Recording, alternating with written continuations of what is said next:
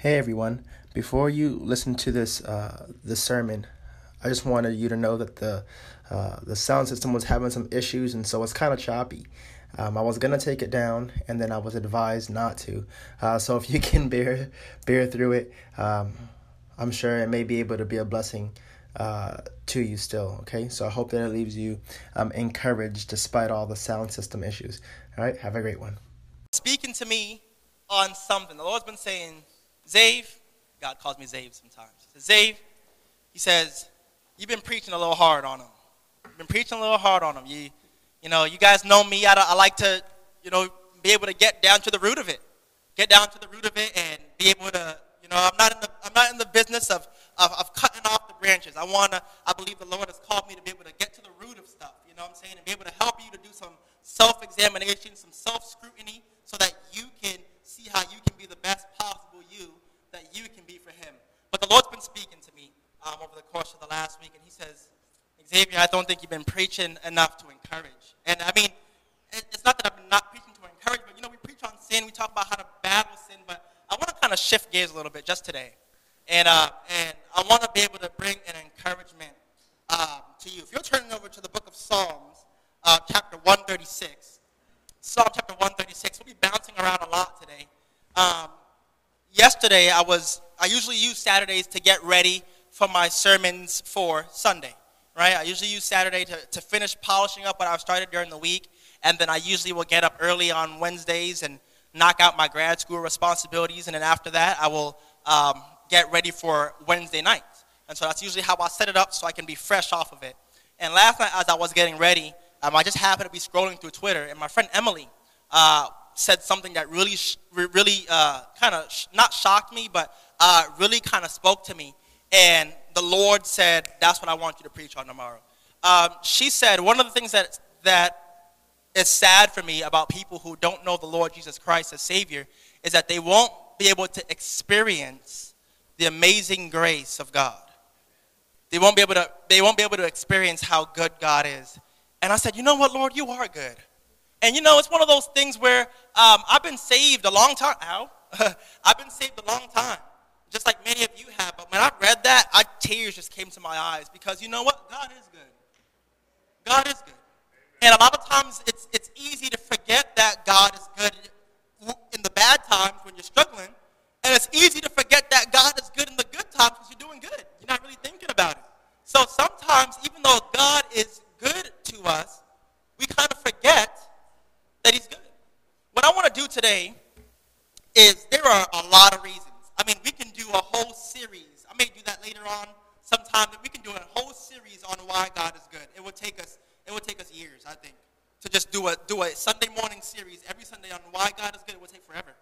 It would take forever. But today I want to just give you like a little bit of, just as God was speaking to me, I want to give you just 8 quick things on why God is good. Remember, there's a lot of different reasons why God is good. But I think the Lord put these things on my heart to kind of give you a well-rounded view of who he is and why he operates the way that he does. And I'm hoping that this will not only be able to encourage you and speak to you, but also kind of at the same time still be a little bit of an admonishment. Still keep in mind to not abuse the grace of God and abuse how good God is. And I want these things to kind of speak to you. And so I'm going to look at one verse, then we're going to pray, and then we're going to bounce around a little bit. Sound good, church? All right.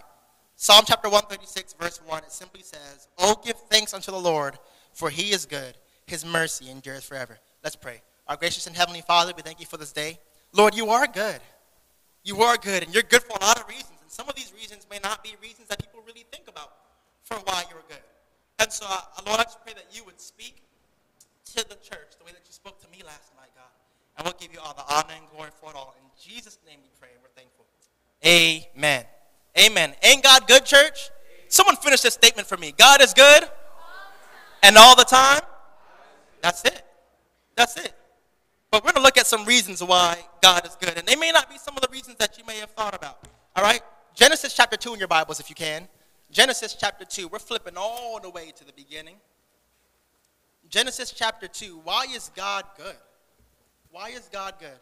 Genesis chapter 2. And Genesis chapter 2 in verse 17 simply says this.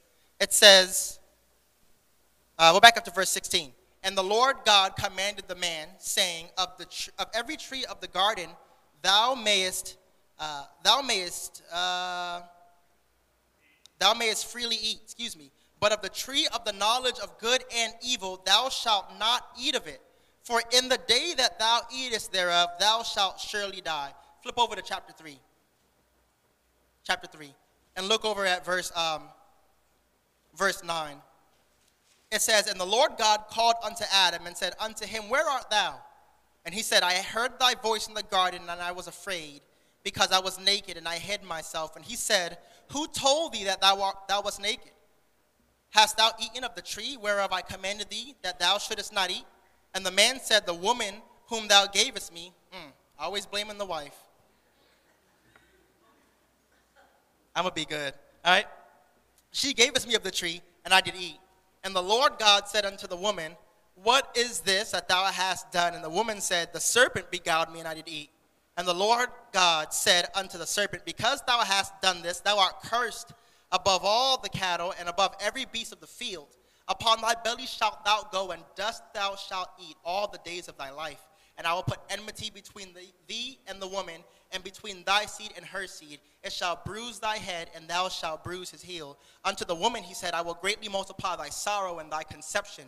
In sorrow thou shalt bring forth children, and thy desire shall be to thy husband, and he shall rule over thee. And unto Adam he said, because thou hast hearkened unto the voice of thy wife, and hast eaten of the tree which I commanded thee, saying, thou shalt not eat of it, cursed is the ground for thy sake. In sorrow thou shalt eat of all of it of the days of thy life, and thorns and also thistles shall it bring forth to thee, and thou shalt eat the herb of the field. In the sweat of thy face shalt thou eat bread. Thou shalt return unto the ground, for out of it wast thou taken. For dust thou art, and unto dust thou shalt return. A lot of stuff happened just now. But you may say, Pastor, how does that equate to God being good? He just gave a bunch of punishments. How does that equate to God being good? Number one, if you're a note-taking person, God is good enough. God is good because he does not interfere with our choice to do wrong. God is good because he does not interfere with our choice to do wrong. You may say, Pastor, why is that? I don't understand. Why would him not interfering with our choices to do wrong make him good? If anything, you hear the question all the time, how can a good God allow X, Y, and Z? How could a good God allow me to go through this? Or how could a good God allow this to happen here? And how could God allow these things? Chapter 3 of Genesis tells us a lot about why things happen. It all boils down to this. There are consequences for your actions. There are consequences for your actions. Has it ever occurred to you? Someone said this to me. They said, hey, why would I want to believe in God? You know, he's trying to save me from a hell he's dangling me over. Last time I checked, God created hell for the devil and his angels. When we decided to partake in sin, what did it do? It now created a corridor for us to go there also. So he's reaching in to save us from ourselves. Why is God good? Even when he allows, when he doesn't interfere with our choice to do wrong, it's because it's one simple fact. If God would intervene every single time someone did something wrong, it would no longer be love. Do you understand? It would no longer be love. If God intervened every time you're about to do something bad, God, you may say, well, God, thank you so much because I was about to fall, I was about to backslide, I was about to do X, Y, and Z, and you saved me. Praise God. But now there is no more right and wrong. Do you understand? You cannot understand wrong. You cannot understand right without the concept of wrong. Do you understand? It's the scale that's there that gives you the ability to have a perception of what is and what is not. So if you say that, okay, God says, okay, well, I'm going to go ahead and just not allow the people to shoot the places up sometimes. And I'm going to allow tsunamis to wipe out civilizations. And I'm going to allow earthquakes to ruin people's homes. I'm going to allow floods to happen. You may say, what kind of good God would allow that stuff to happen? Well, here's the truth. God told them in Genesis chapter 3 that there was going to be consequences for their actions. The serpent was going to have to slither on his belly all of his life. The woman would have a hard time bearing children. It would be painful. And she would have a power struggle in the home. The husband will work and sweat. You know why you struggle working? Because it's a curse. Work and labor are not the same thing. Work was always there. God gave Adam the responsibility to be a tiller of the ground. He was going to do that regardless. It became hard hard after sin. But did you notice something that happened? The serpent got cursed, the man got cursed, the woman got cursed, but what else got cursed? Who knows? The earth. Do you know why there are such tragedies that happen with natural disasters? It's because the ground is cursed. The earth is cursed. That's why there's hurricanes, and that's why there's tornadoes, and that's why there's tsunamis, and that's why all these other things. And guess what's happening? You are now at a place where we are watching mankind take responsibility for their actions. You're now watching. Think about this. The Bible says that Adam lived to be 933 years old. So for 9 centuries, he had to watch the consequences for his actions. He had to watch his firstborn child kill his secondborn child. He had to watch murder happen and rape and incest, and he had to watch natural disasters and people start to lose their lives, all of those being his children. That's a consequence for his actions. Sometimes God will forgive, not sometimes, God will always forgive a heart that's repentant, but he may not always remove the consequences from you. What happens? If God takes away the ability to do wrong, then there is no right. There just is. And what does that make you? A robot. It makes you a robot. Son, don't plug that fork in the outlet. Son, don't do this. Son, do it. And what happens? 9 times out of 10, they're going to go ahead and do it anyway. Parents, can you testify? They're going to go ahead and do it anyway. So what happens? You tell them once to warn them, but what happens the second time? You let them do it. Right? You let them do it, right? So you can learn. Don't touch the hot stove because it's going to burn you, but they touch it. And what happens? You learned your lesson, didn't you? Has it ever occurred to you that love is allowing wrong to happen for your good? We may say, why? People say, I don't understand how a good God could. That's a very easy answer. Because love is going to give you the ability and the choice to make the choice. Love is going to give you the ability to do what you're supposed to do, and because you want to, because you feel like you're supposed to be led to do that, because you feel moved within yourself to do it, that's what's going to allow love to be something that actually is. If God made us, see, there are angels in the Bible where the Bible says that the angels have been crying, holy, holy, holy, the whole earth is full of his glory for millenniums. That's all they do. Holy, holy, holy, that's all they do. Right? That's all they do. That's what they're supposed to do. That's what they were created to do. You are not the same. Yes, you were created to love God. You were created to have a relationship with God. You were created to bring glory to God. But he is not going to force you to do it. The moment he forces you to love him, it's no longer love. It's obligation. Why is God good? Because he's not going to interfere with your choice to do right or wrong. And consequently, he's not going to interfere with the consequences of your actions. He's not going to do it. That doesn't make God bad. That makes God just. That makes God just. He's a good God. He's a good God. Because if he wasn't good, he would have just forced you to do all those other things. And this is the thing. You ever been in a situation where you just can't win? You just can't win? If God, here's how humanity works. It's irritating. Poor God. On the one side, God, how could you allow all this bad stuff to happen? How could you do it? You're not good, blah, blah, blah, blah, blah. So God may say, what if God said, okay, well, forget it. I'm going to remove wrong and make everyone do right. Here's the other side. Oh, my gosh, this isn't love. You're forcing me to do it. You can't win. Did you realize that God is literally, listen to me, the almighty God of the universe put himself in a lose-lose situation for us.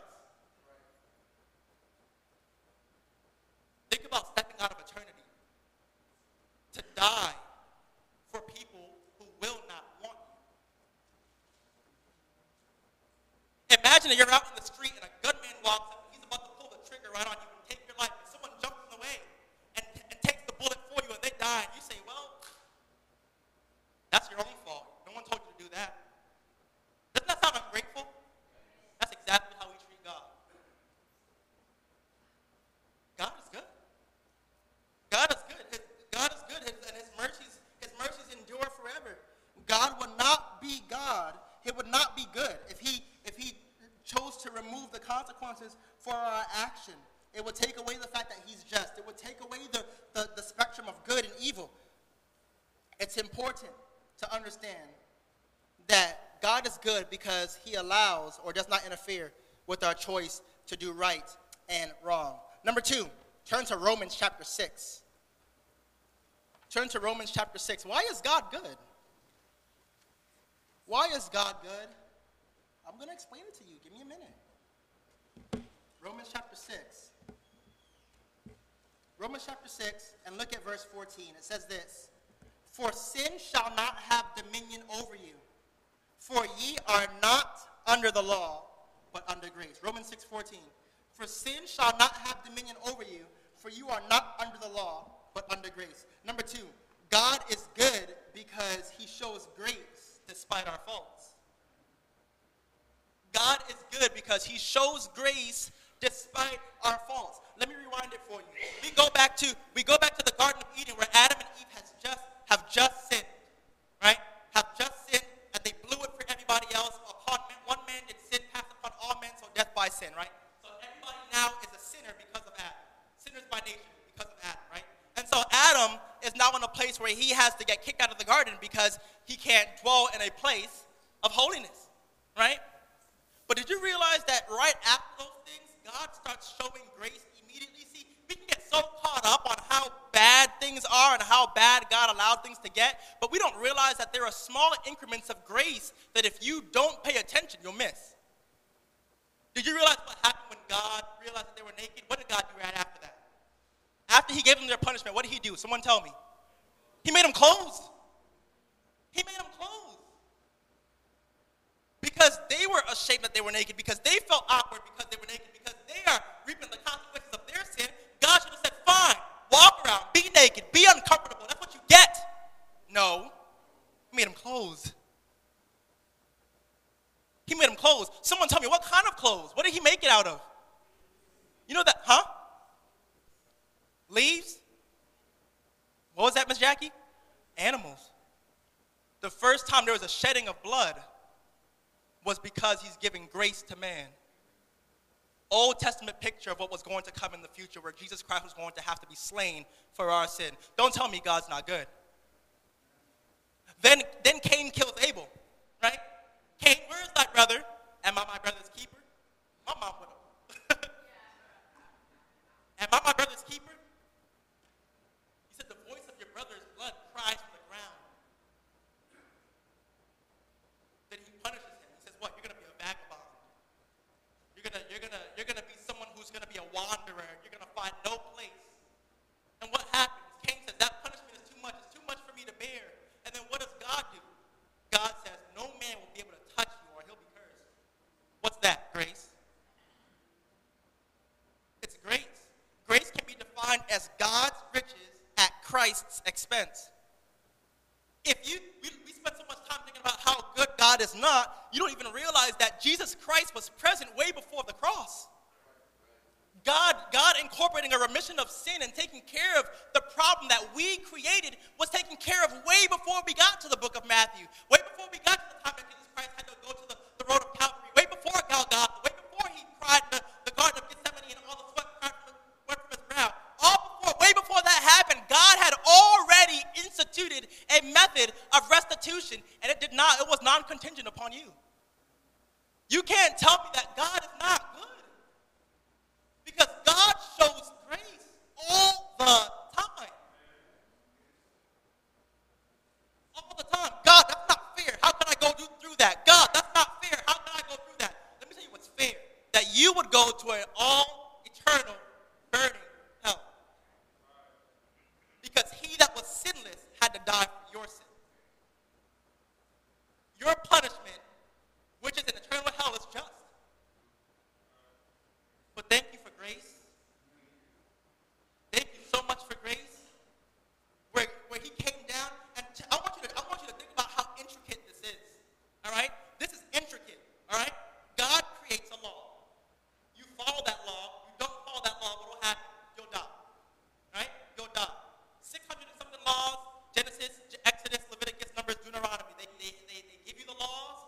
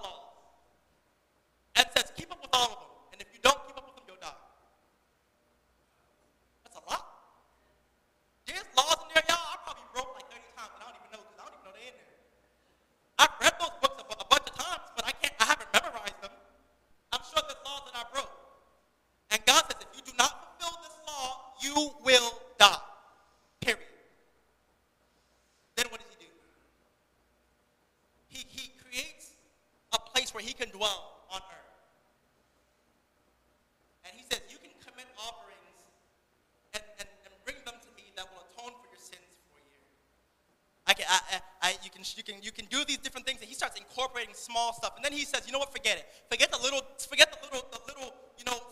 fillers of this. Let me go ahead and send the one true lamb to come and die on the cross for your sins. So this is what God has to do, Brother Gary. God has to go through and read through his own contract, his own 600 some odd law contract, and find the loophole in it so that he can set you free from the punishment that he created. So here's what happens.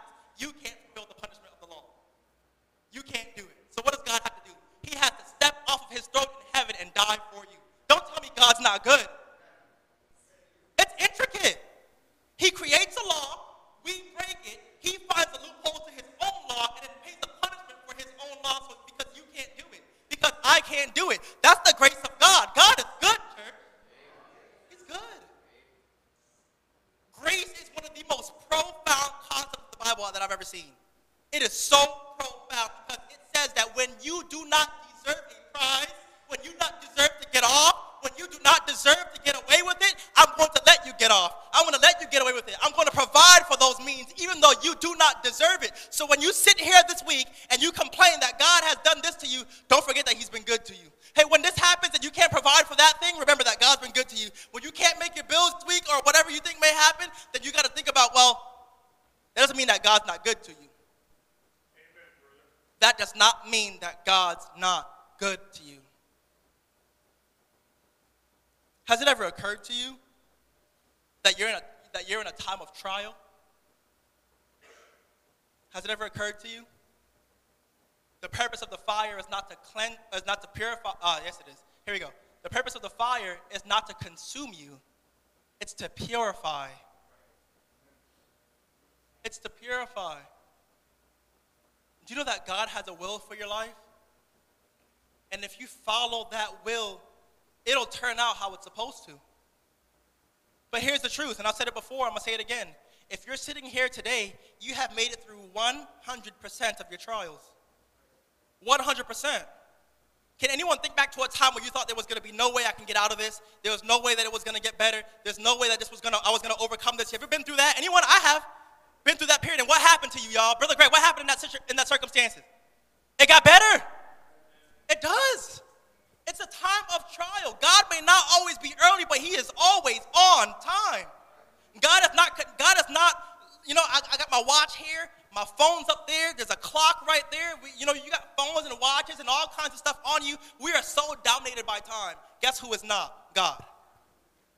That means it can come down to the last nanosecond before it's due and he'll provide.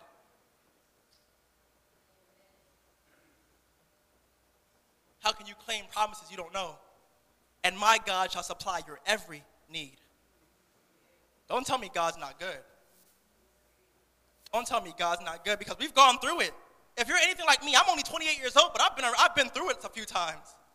I've been through it a few times, and it's something that's important for us to realize that just because we're going through it does not mean that God is not good. How would you know to be thankful for the good times if the bad times never existed? Huh? How would you know?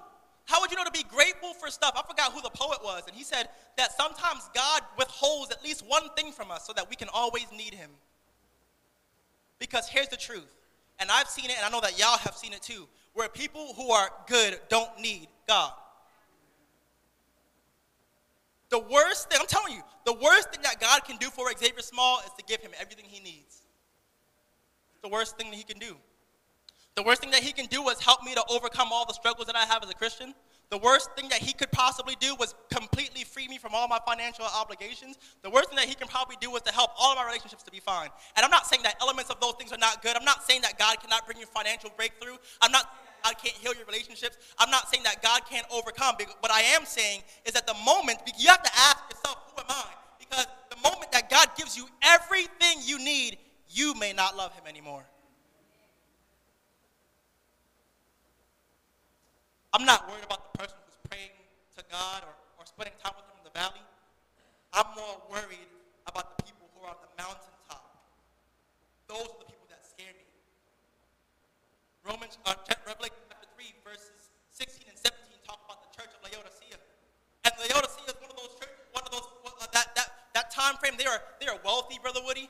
They are wealthy. They have a lot going on. And what does God tell them? He says, I write this letter to you because you think that you're rich and you think that you are clothed and you think that have it all going on together. But what you don't realize is that you are naked and you are without sight and that you don't have anything at all. And what you don't realize is that you're a lukewarm person. And because you are lukewarm and not hot nor cold, I'm going to spit you out of my mouth. And the problem that we have as Christians is that we don't think about the fact that good times bring lazy people. Good times bring complacent Christians. You ever thought about that cycle? Think about it. Oh God, I need you, so you're praying. Oh God, I need you, so you're reading your Bible. Oh God, I need you, so you're in church. But what happens when things get better? Your Bible gets dusty. Your knees, the calluses on them go away because you ain't been on them in a while. Your spot where you usually sit in church has now regained its color because you're no longer sitting there. See, the most dangerous person, the person's walk that I'm most afraid for is the person who's not going through it at all, but it's going good. I'm trying to remember how the statement goes. It goes, hard times make strong Christians. Hard times make strong Christians. Strong Christians make easy times. Easy times make lazy Christians. Lazy Christians. You see the cycle? Hard times make strong Christians. Strong Christians, or hard times make strong Christians. Strong Christians make better times. Better times create lazy Christians. Lazy Christians create hard times. Repeat. See how that goes? I was talking to you guys about it last week about the video compilation of all the people running their races. And they get down to the end, and they'll be sprinting, and they'll get to the end, and they start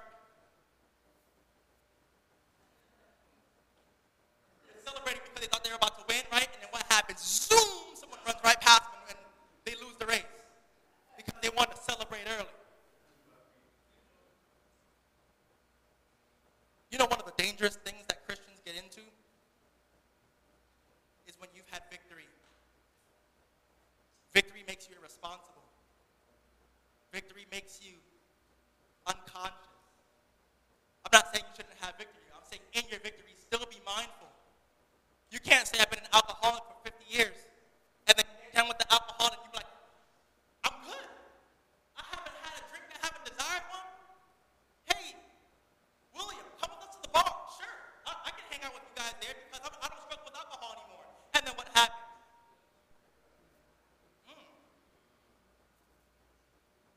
You know what the Bible says? Let us therefore come boldly to the throne of grace that we may obtain mercy and find grace to help in time of need. God says, if you need grace, I'll give it to you.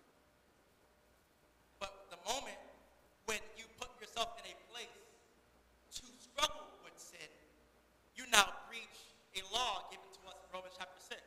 Shall we continue in sin that grace may abound? God forbid. What am I trying to say is that God's grace is sufficient.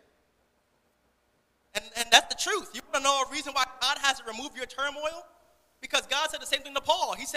Paul said, I sought the Lord thrice that he should remove this thorn in my flesh. And God said, nay, my strength is made perfect in weakness. My grace is sufficient. So sometimes God doesn't do that because he needs you to still grow from this process. But what I'm saying is that God is good because God shows grace. He shows grace despite our faults. Number 3, Hebrews chapter 12. Hebrews chapter 12. God is good, church. Hebrews 12. It just may not be for the reasons that you thought. Well, God is love, and God provides my needs, and God does this, and God does that. You know why you got to make sure that you're strong? That you get strong in the good times, why it's bad for you to get complacent during the good times? Let me tell you why. Because that's the same strength you will have to draw from when times get hard. The strength you garner during the good times is what's going to give you the power to move through the hard times when they come. See, you got to be strategic. You got to be strategic about your faith. Hebrews chapter 12. Look at verse 6.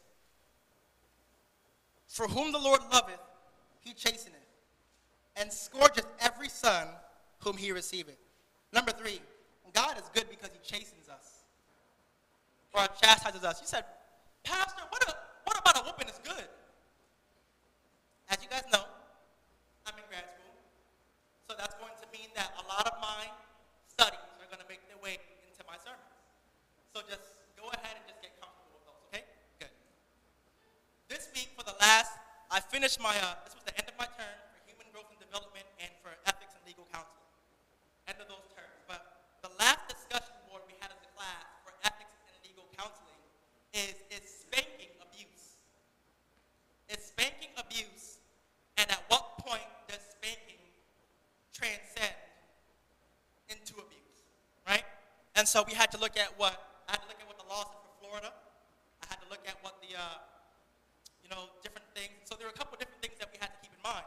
Number one, Florida law states that that spanking or corporal punishment is allowed until it constitutes as harm. Now you may say, well, duh, if you spank a kid and they cry, that's harm, right? That's usually what you'll say. That's usually what people will say. People who are anti-spanking will say, well, if you hit a kid and he cries, well, the law, the Florida statutes say that abuse and neglect come from two things that I noticed were key words. They said willful harm and malicious intent, right? So here's the argument that. So what I said to my teacher, to my class, is I said, well, on a plain just talking about law, the argument can be made for both sides. You know, that I'm not trying to, my goal in spanking my child is not to harm them, it's to make them better. But the other person could say, well, if you strike your child, then that's abuse, because that's what the law says is abuse. But then there's also a second scenario that was in place, cultural stipulations. We look at an example of a woman who was counseling a family from Guatemala. And as the man was walking up to the family, the son was acting up and doing different stuff, and so he grabbed the son by his arm and slapped him across the face. So then the counselor had an issue. Am I going to report this to CPS as child abuse, or are there other circumstances? Well, what do we know? Well, in Guatemala, if you're disrespecting your family in public, that might get you whacked. You know what I'm saying? In certain countries of the world, dishonoring your parents could put you to death. So they were talking about, okay, so what does she do? She could report it to CPS as child abuse. Or she could say, well, I know in Guatemala you guys do that, but over here that's not okay. You restructure your punishment. Well, how does that fit into all the stuff that we're talking about? It fits in like this. God chastens. God chastens. And you know what the truth about chastening is? That chastening, from a biblical standpoint, is good. The purpose of chastening is to make you better. The purpose of chastening is to make you better. Y'all know this already, but I used to get whooped a lot. I got whooped a lot. My mom smoked that ham till she had to take it off the grill because it was going to burn. I'm talking about smoke that thing. I used to get whooped. And here's the truth. I did a lot of stupid stuff. I was your typical American boy, getting into all kinds of trouble. Man, I'm embarrassed to tell you some of the things that I did. I got whooped all the time. But you know what? I'm thankful for all of those. I'm thankful for all those. And y'all can put it on record is that if my child don't get right, they're going to get that ham smoked too. Here's the truth. Chastening, it was being funny, but chastening is meant to make you better. Now, it's a fine line. You don't want to say, well, oh, God has this, this thunderbolt like Zeus ready to strike me every time I mess up. That's not how that works. God is not looming and just waiting for you to mess up so he can punish you. We see a lot of instances in Scripture where God shows grace to people who have messed up. What I am saying is that when it does happen, it's meant for correction. It's meant to do good by you. I heard a story about a shepherd. And the shepherd had one sheep that would not stay with the flock. Now, you know how it is. Bad. They follow the sheep. They follow the shepherd. They have the shepherd dog who's surrounding all the sheep. But they usually would have one sheep who would not follow. Just one sheep, one small sheep that would, every time he could just get away and he would just run around and do what he's supposed to and get lost and all kinds of stuff. And he had to always go and find that sheep. So guess what he did? He broke one of the sheep's legs. broke one of the sheep's leg. You're like, that's extreme. Ouch. Injured that leg so he couldn't walk on it. Then he had a little pouch. And he put that little sheep in that pouch. Carried that sheep around with him. He would feed it with a bottle, have some milk, walk around with it, pet it, give it a name, love on it. And eventually, that leg of that sheep got better. And he put that sheep down. And what happened? That sheep would not leave that shepherd's side.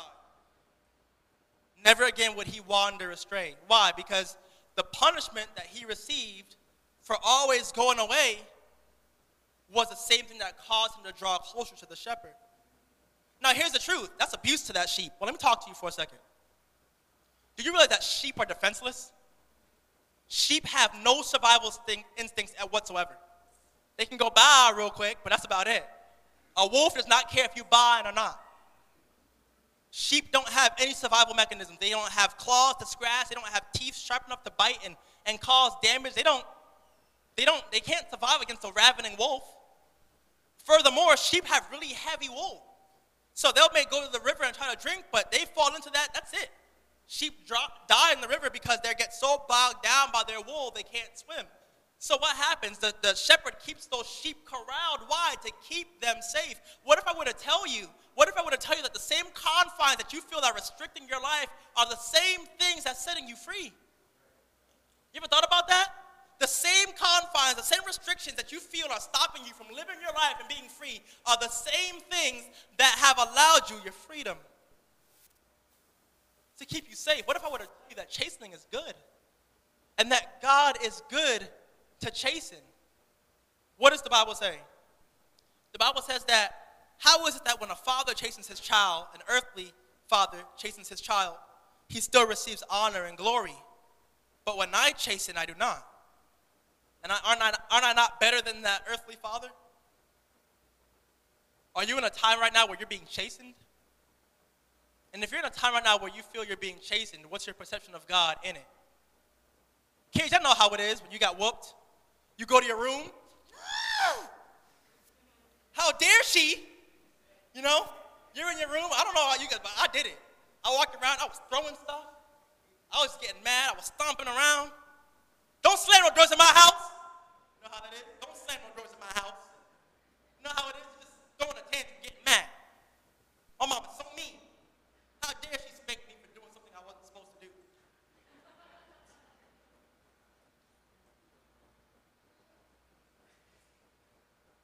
Your perception of the chastening completely determines the way that you walk with God from that point forward. Hey, let me show you something real quick. Psalm 51 in your Bibles. Psalm 51. I'm going to deviate a little bit, and then I'm going to hurry up, because I know that I know I talk too much. Psalm 51. As you guys know, this is one of my favorite Psalms. David has just finished sinning against Bathsheba. Nathan the prophet comes to him and says, hey, you're the man that has, done this thing, and you're going to be punished for it. But we know that what happened. God told David that you're going to lose your child.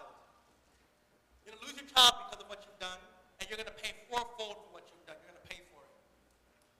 And so David grieves. But listen, look at how David responds to God during this time of chastising. Have mercy upon me, O God, according to thy loving kindness. According unto the multitude of thy tender mercies, blot out my transgressions. Wash me thoroughly from my iniquity, and cleanse me from my sin. For I acknowledge my transgressions, and my sin is ever before me. Against thee, and thee only have I sinned, and done this evil in thy sight, that thou mightest be justified when thou speakest, and be clear when thou judgest. Behold, I was shapen in iniquity, and in sin did my mother conceive me. So right there, I'm going to stop for a second. What does David do first off? He takes responsibility for his actions. You notice that? He's being chastised for God, number one, for sleeping with a married woman, for having her husband killed, and now he's going to lose his firstborn child as a punishment for it. So what does David do? David does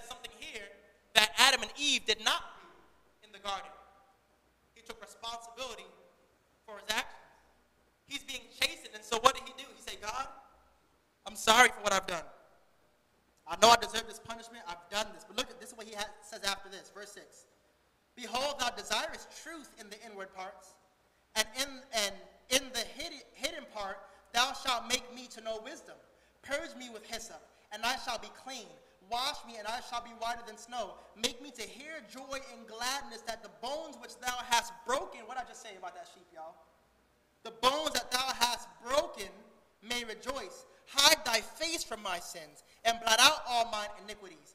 Create in me a clean heart, and, O God, and renew a right spirit within me.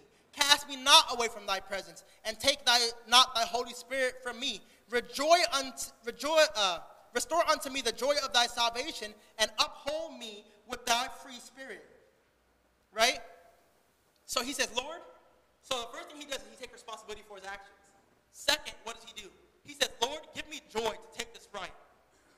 Give me the kind of spirit that can take your chastening in a good spirit. Because here's the truth. We get mad at our parents. We get mad at God for punishing us for stuff that we did that was wrong.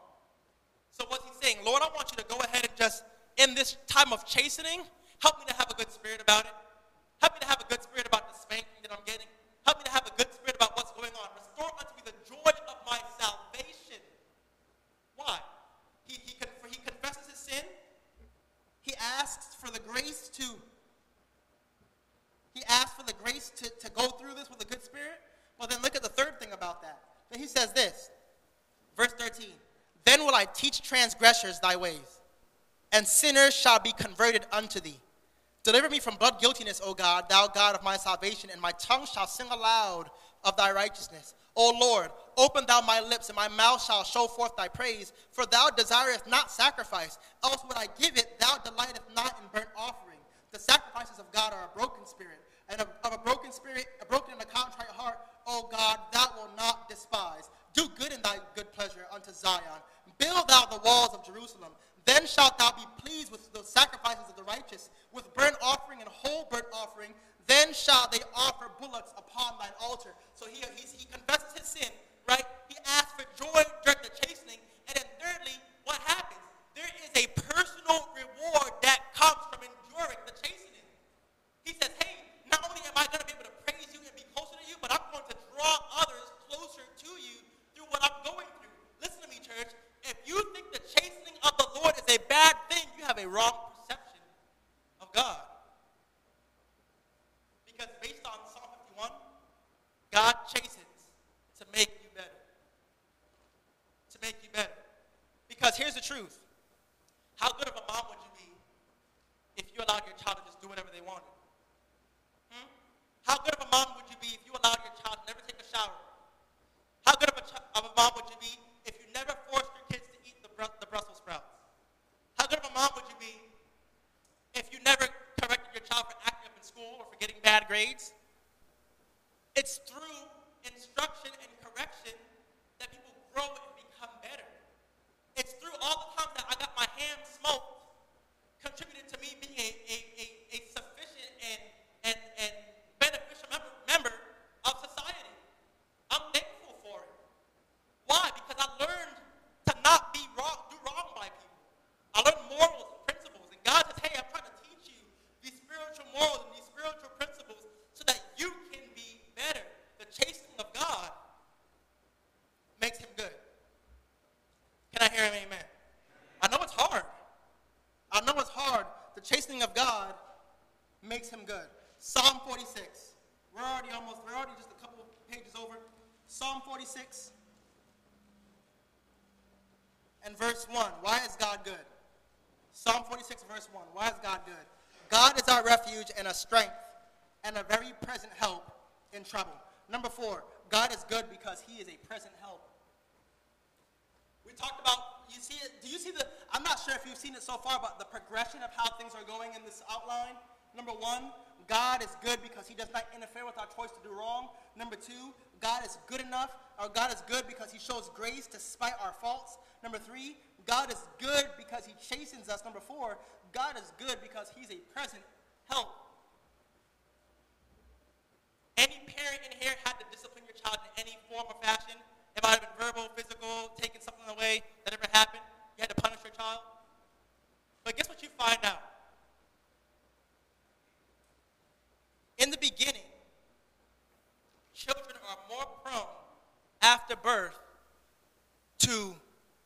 succumb to being around their mama all the time.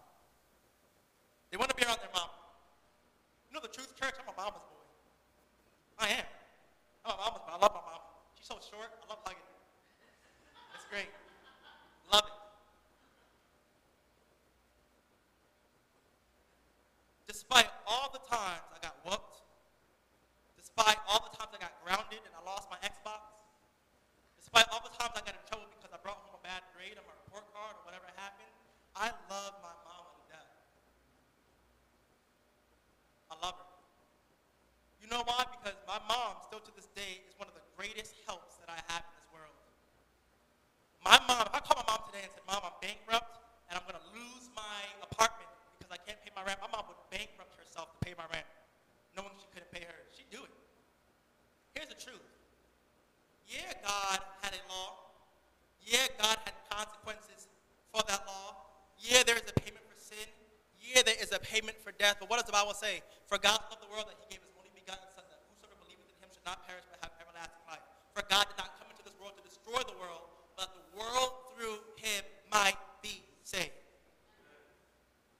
Despite all the stuff that God does, check this out. No one loves you more than God does. No one will provide for your needs like God does. No one is in your corner like God is. The Bible says that he is a friend that's sticking closer than a brother. The Bible said that when my mother and my father forsake me, the Lord will take me up. I don't care how close your relationship is with your husband or wife, how close you are with your kids, how close you are with your family members. No one will be a present help for you better than God will. And that's a fact. That's a fact. You ever thought about this, that God owns the camels, the cattle? I said camels. God owns the cattle on 1,000 hills. There is no one in this world that has the resources that God has. Brother Venice was praying earlier today, and he said what? He said, Lord, I want you to look down on us and open the windows of heaven and just pour out on us. Who is the richest man right now in the world? Is it the guy that runs Amazon? Is that who it is? I think he's like the richest man in the world right now. He's not richer than God. How about this? That man, he is only a steward of what God has given him. You can't, it's a cliche, but it's true. You can't outgive God. You cannot outgive God. Everything that you have today is by grace. Everything you have today is by grace. And God is a very present help in a time of trouble. Listen to me. I'm not telling you not to. I know I said before that people seem to only run to God when times are bad.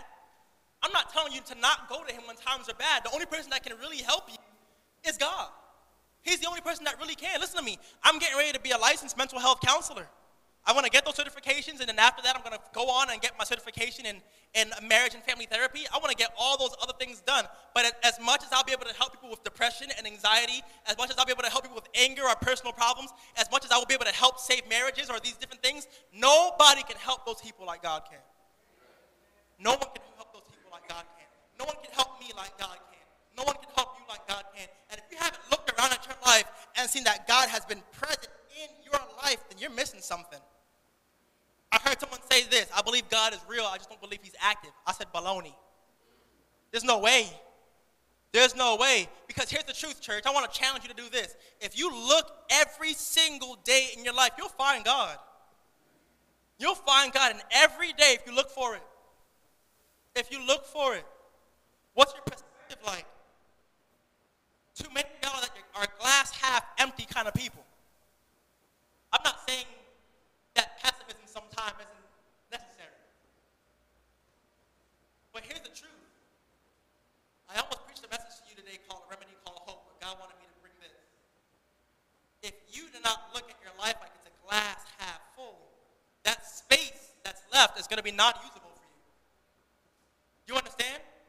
If you think about the life like my glass is half empty, then you're not thinking, okay, build it back up.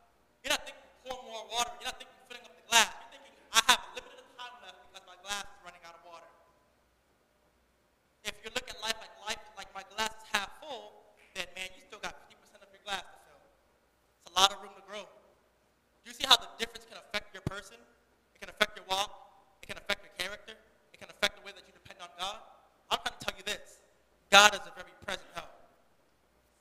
God is a very present help. Are y'all still with me, church? Did I lose you? You still here? I'm trying to think if I should stop. I got 3 more points. What y'all want to do? You want me to stop or you want me to keep going? All right. You heard the words of the people. Here we go. We're almost done. I'll try to be quick. John chapter 16. John chapter 16. Sorry I'm speaking so fast. I get excited. I'm going to try to slow down. Let me slow down. I usually get lectured by somebody once a service for speaking too fast. And I'm thankful for it. I'm thankful for it. It's a reminder that I need to keep down. John chapter 16. Look at verse 7. Nevertheless, I tell you the truth.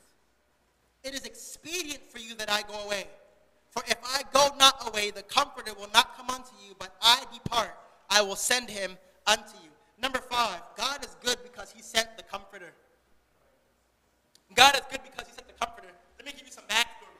Jesus Christ just got done telling his disciples that he's going to go to the cross, he's going to die, he's going away. And they said, God, no! Jesus, don't leave us. Don't do it. Don't leave. That was my niece yesterday. Her mom and my sister-in-law went to Tampa for the day yesterday. My little niece, Aaliyah, she was just clinging to her mom, like, Mom, no, don't go. It was so sad, but it was super cute. But I was like, no, don't go. I saw a video one time on YouTube, and there was a little girl.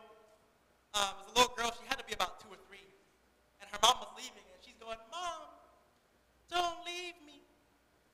Mom, I love you. Don't leave me. And she's like, I gotta go to work, baby. I gotta go to work. Don't leave me. Gotta go to work. Okay. And it was I was like, I'll stay home with you forever. I won't do it. I can't have no daughter, y'all. I need y'all to pray. I need y'all to pray that we have a son whenever that time comes, because that's the only way I'm gonna be objective. That's the only way. Because she's gonna look at me with them eyes. She has my wife's eyes, and it's over for me. Daddy, fine. I'm gonna have. It's not fair, but Kalea might have to be the disciplinarian. I'm not sure. She's good at just keeping it right down the middle, but me, I'm like, okay, you can have cookies for brother. You know, that's gonna be me. I can tell. What was I talking about? The Comforter. Okay. So Jesus Christ tells them, he says, I gotta go. But here's the blessing of the Comforter. Whereas Jesus Christ in his physical form can only be in one place at a time, the Bible lets us know that once you receive the Lord Jesus Christ as your Savior, the Holy Spirit becomes indwelt within you. Ephesians 4:30 says, breathe out the Holy Spirit, whereby you are sealed unto the day of redemption. What does that mean? Is that if you're in this room, I'm going to close my eyes. If you say today, let me hear you say amen. Amen. If you know the Lord is your Savior, let me hear you say amen. Amen. Everyone that said amen just now, if you have a firm knowledge that the Lord is your personal Lord and Savior, you are indwelt with the Holy Spirit. Which means when he says, I will never leave you or forsake you, he meant it. When he says, lo, I am with you all the way unto the end of the world, he meant it. On the flip side, it's not all good. The eyes of the Lord are in every place, beholding the good and the evil. Be ye sure your sin will find you out. God ain't no fool. It's like when your child, you said, don't eat them cookies until after dinner's over, and you see your child just got crumbs over her face. Did you eat the cookies? No. But the evidence is all there. You can't trick mama. You can't trick God. You can trick me. You can trick your spouse. You can trick your kids. You can trick your coworkers and your boss. You're not tricking God. But the Comforter is there for a reason. To have someone that literally walks. I should have showed the skit, Zara. I should have showed the skit that we did for the youth conference last week. Yeah, I should have showed that. That would have been perfect. Maybe I'll show it next week. It's funny. But the Comforter, he's there to walk with you through this life. And we sing that song, the Lily of the Valley, but the Lily of the Valley walks through the valley with us. Do you realize that you are never really alone? You may feel physically alone, like there's no community around you. Shoot, you may be in a room full of people and still feel alone, but let me tell you who is always there, no matter what. God, that Comforter. That's the one where the Bible says, be careful for nothing. But in everything with prayer and supplication, with thanksgiving, let your requests be made known unto God. And the peace of God, which passes all understanding, shall keep your hearts and minds through Christ Jesus. It's the comforter that brings you that peace.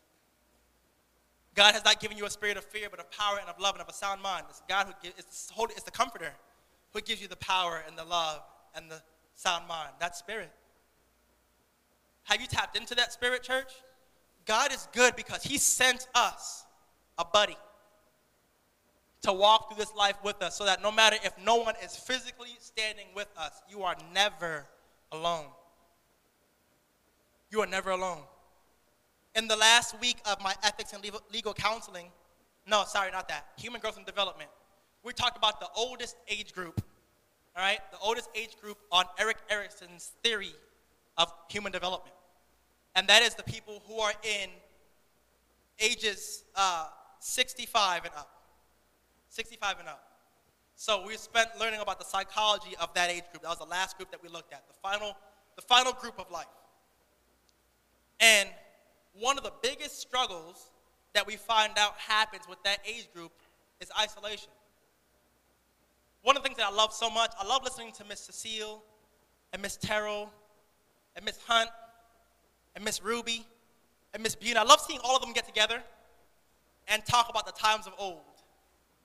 I love hearing them sit down and talk about when so-and-so was here and they did such and such and this was that. And back, apparently, Miss Ruby used to play the piano and all kinds of different stuff. They go back, right? Because these are friends that they have gathered. They call them social convoys that they take with them all the way throughout their lives. And one of the biggest struggles that they face in that part of their life is that, to keep it frank, a lot of times that your friends start to die off. And things start to happen. People start getting sick. You can't really hang out with them anymore. Maybe you're the one that's getting sick, and you start to near that other end of the spectrum that's terrifying. And one of the biggest struggles, and they made it, there's a research study that shows that people who live in isolation have worse health and have a higher chance of expediting their death, right? Because, believe it or not, your emotional feelings have physical manifestations, right?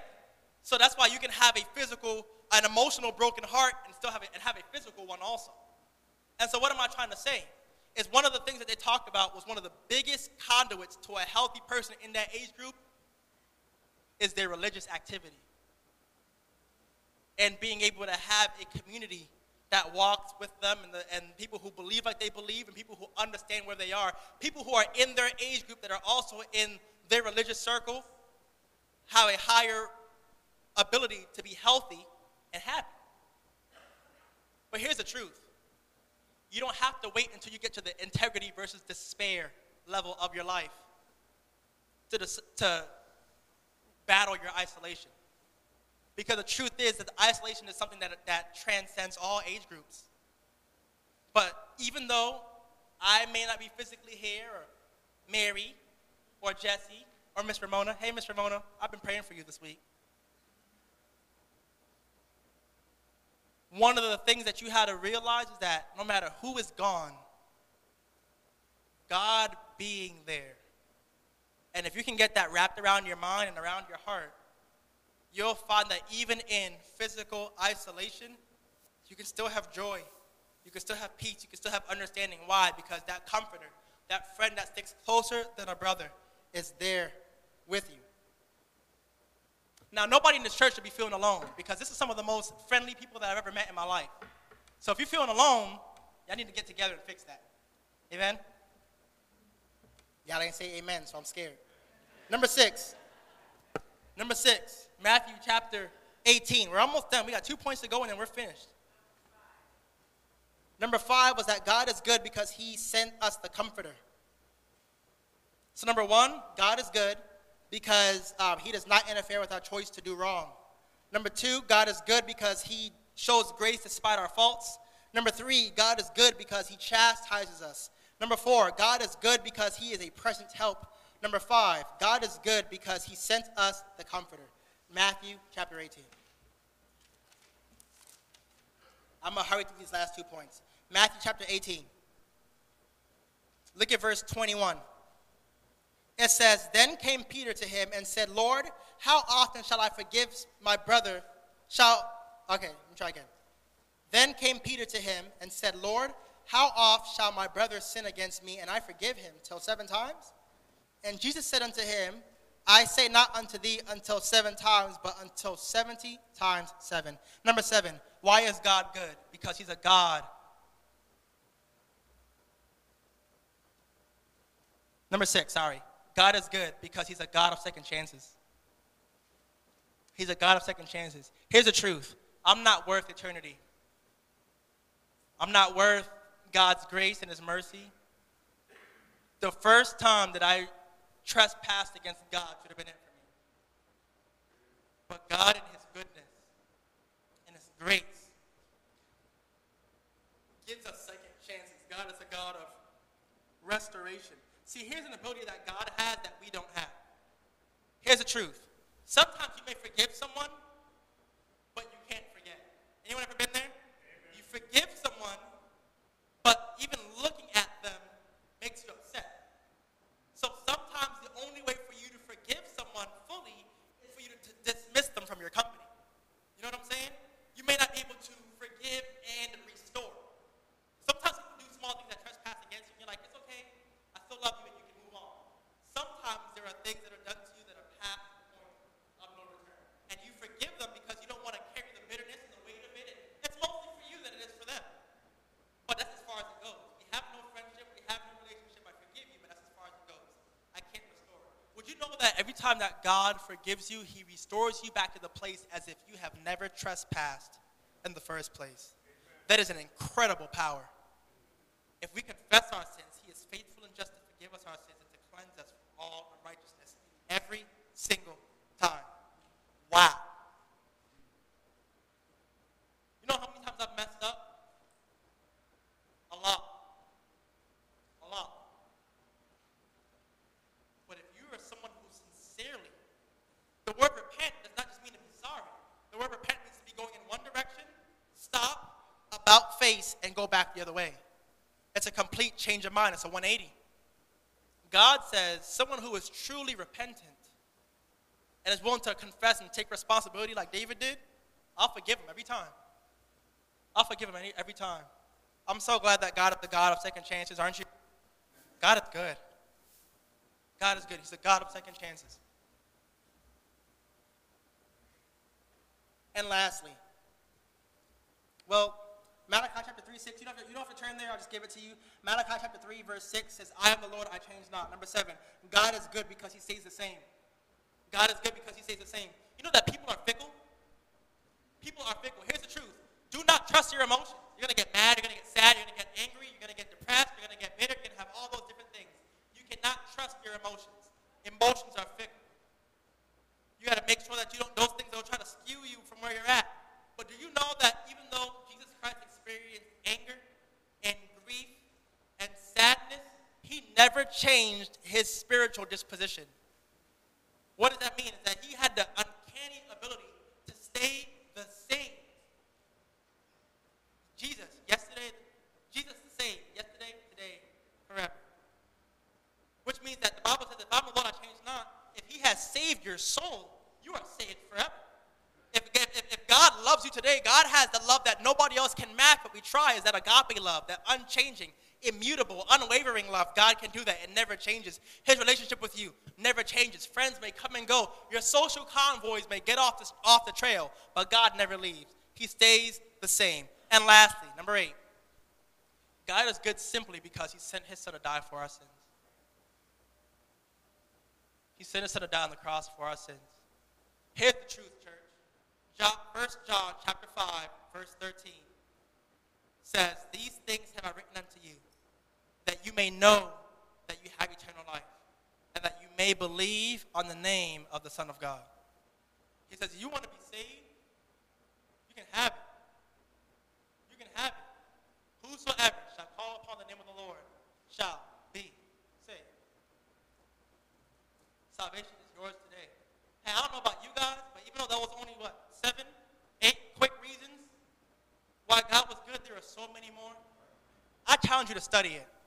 I'll challenge you to get your Bible, get on the internet, do what you can, and just find out as many verses about God being good, reasons why he's good as you can. You will be shocked. I hope that today you may have walked in here and saying, man, God's not good to me. And I don't know what I've done for him to not be good to me. But I hope that you'll walk out today with a different temperature and see that you've gotten a lot more good than you thought. Let's pray.